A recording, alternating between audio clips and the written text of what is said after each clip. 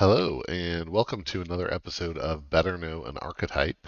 Today, I'm going to be talking about the steel archetype. So, just to clarify a little bit, this is kind of uh, some people might argue that this is slicing it a little thin, and it's definitely possible. But steel is an archetype that wants to turn your opponent's progress against them and to thereby race ahead of them. So last week we talked about rush and or in the last episode anyway, and in a rush deck, the objective is to just get to the end, get to three keys as quickly as possible before your opponent has a chance. And in a steel deck, you are actually slowing down your opponent as you're speeding yourself up. And in a lot of steel decks, you actually depend on your opponent making progress in order for you to steal that momentum from them. And so it is definitely distinct from rush, although it can play out as rush. I mean, you are just trying to get there ahead of them and not execute some complicated combo typically. So with that said,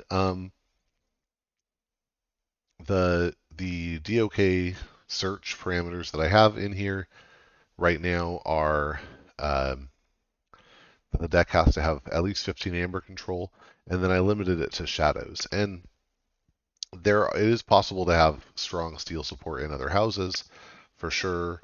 But shadows really that is their house identity, so that's what I searched for. And then I'll talk a little bit about some different ways things can go. So actually, I think the top two examples that come up in this search are very good.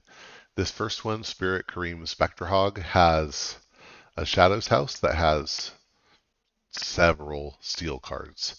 It has Too Much to Protect. That's a really nice keystone steel card. Right, if your opponent gets to 20, but you can play Too Much to Protect, then you're stealing a lot of their progress. You're pulling them away from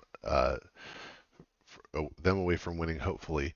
If you combine that with cards like Trust No One or Ronnie Wrist Clocks that can steal one or more, then you're able to take somebody off of any number of amber, any amount of amber, down below 6, and suddenly you are really, punishing them. They don't get to forge a key at all, and you've taken all their progress.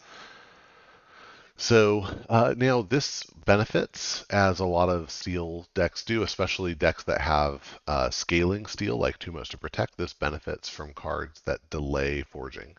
So Edai is a good example here, where it boosts up that key cost, and that ideally sets up your opponent to have to go really far in order to get before they get to forge, and maybe they really are up to 20 by the time you play Too Much to Protect, and that's a great situation for you to be in.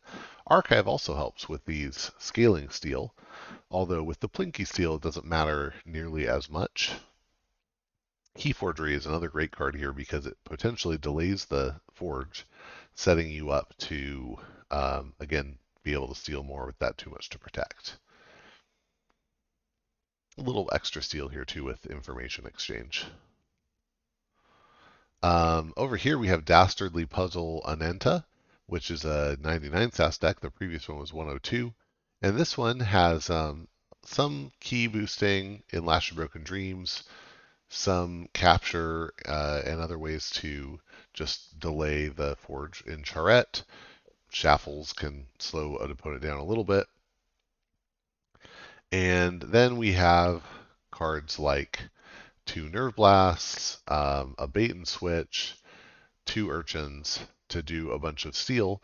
And that's actually only theoretically, let's see, 1, 2, 3, 4, 5, 6, maybe 7, steal that you'll get out of all those. 7's actually quite a lot, but that's a whole key that your opponent doesn't get and you do.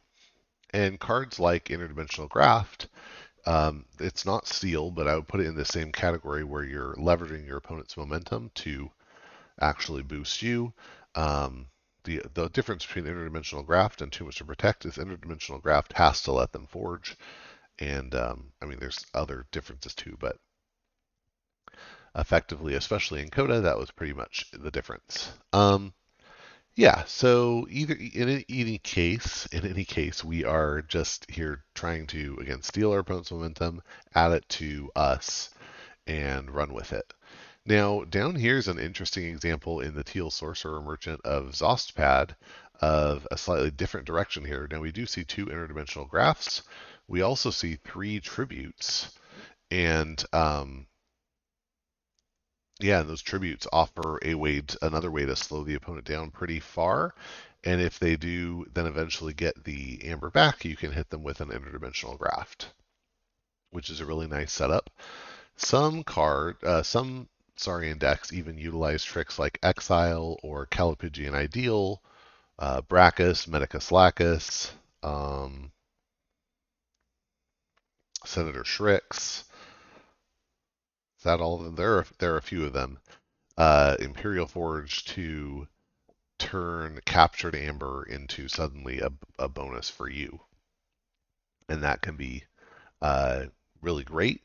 It is, even though it's not steal, that sort of like I'm capturing, but then I'm somehow getting it to my pool, is a really nice effect. Oh, and there is even, is it Berry Riches is in Dark Tidings that also moves amber. Curious RS can sort of work this way depending on how it plays out. So yeah, anyway, the point is that there are lots of ways in Saurian to take the opponent's amber, capture it, and then eventually have it somehow move to your pool. Six Emperor Tyrannus is another way. See, so many ways. And Mars is another house that has ways to do either big steal or big, make your opponent capture their own amber type plays. But those sort of work as combos where you need to have a bunch of Mars out and ready, potentially, just depending on the situation. And so it's a little more difficult to pull those off. But when they do happen, a uh, really good psychic network or hypnotic command play can really be devastating. So, or Mars needs amber, things like that. So there are lots of ways in Mars to do similar things. They're just a little more combo-y, like Dinos. Whereas Shadows is more just straight up in your face, I'm taking your amber. Okay, so having talked about that, let me give you a couple examples from my own collection. Three examples, I think. Um,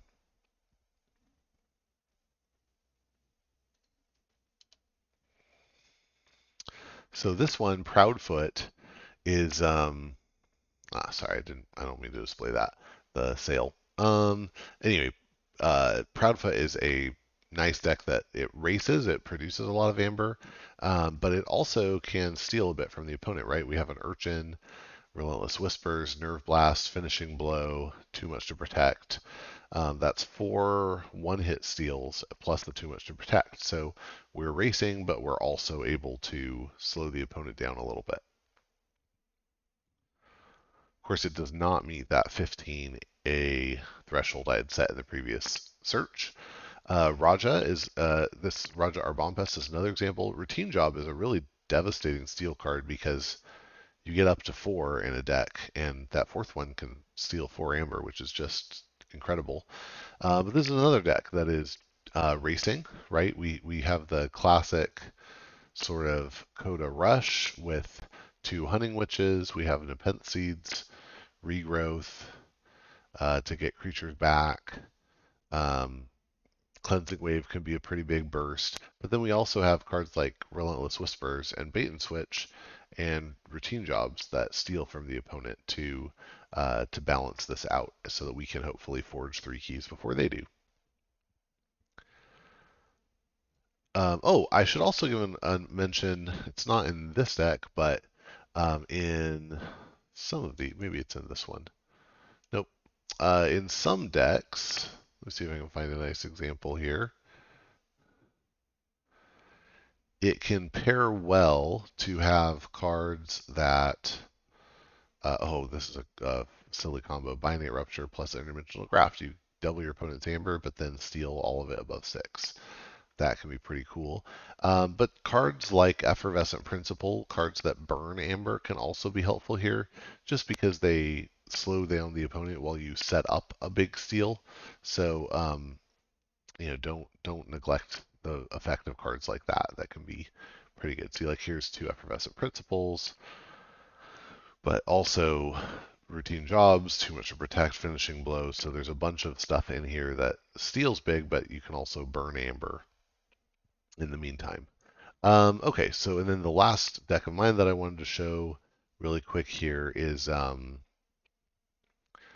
Actually, sorry, this is not mine. I lied. This is Brobner 89's, but it has quite a lot of steel. Not all of it in just shadows, right? We have Dino Fiend and Damo Beast, each of which have destroyed steel 1, which are really nice effects.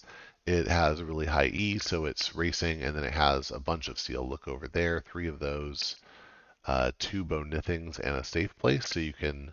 Oh, that's wrong. I was thinking safe house, but 2 Bonithings, a Rad Penny, and a Shadow Council. These are all ways that you might be able to go ahead and steal. So it's going fast, it slows the opponent down, and this is a really, really very strong deck. And then it has a nice uh,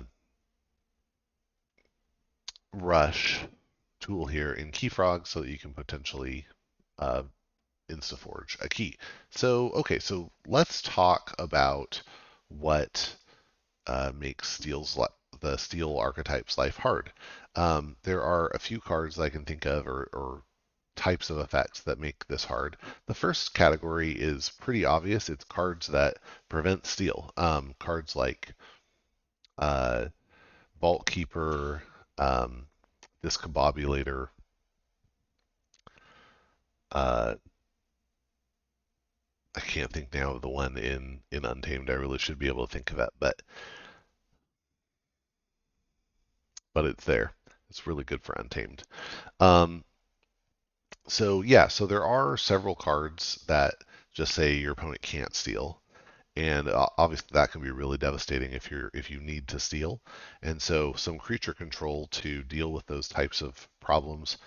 Pretty much all of the, not pretty much all of those are creature based. So if you can destroy the creature, you can start to do your work again. Um, but on top of that, there are cards like Red Hand Registry that says if your opponent steals from you, they skip their Forge a Key step on their next turn. That can be pretty harsh for steel decks. Um, of course, cards that don't technically steal but do take your amber some other way get around those types of punish cards or prevent cards. Additionally, there are cards. Oh, Odoac, of course. How could I forget Odoac? Yeah. So additionally, though, key cheats are really effective tools against stealing because they let you use the amber before your opponent has a chance to use them to use the amber. Um, and and then control, which we will talk about in a future week, but hard player control, ways that you can push your opponent away from the house where they would be able to steal, or just slowing your opponent down so they can't get to the cards that they need to do their silly steal combos. Those can both be very effective mechanisms too. If your opponent doesn't have the tools they need or they don't have access to those tools, then you're also much safer from stealing. And so well placed control the weak is a great way to close out a game against somebody playing a steal deck. Yeah, so that was a look at the steel archetype. Again, it shares a lot of similarities with Rush, but it's also focusing on slowing the opponent down and often using the opponent's progress as a means to fuel your own. Uh, Sometimes if your opponent's deck is not producing amber for a while, it can be hard to get an engine like this going because uh, you were hoping to generate amber by stealing from your opponent, and if you can't do that, maybe um, it's just a question of whether you have other ways to generate amber. So anyway, that's my discussion of what I'm calling the seal archetype. Hope you found it helpful. And if you've played against a crazy steel-based deck, please feel free to share it. I would love to look at some of those in the comments. And of course, if you have an idea for another archetype that you think I should cover, please share it. I'm super interested in seeing what I'm missing here. Thanks, and I hope you'll get out and forge some keys.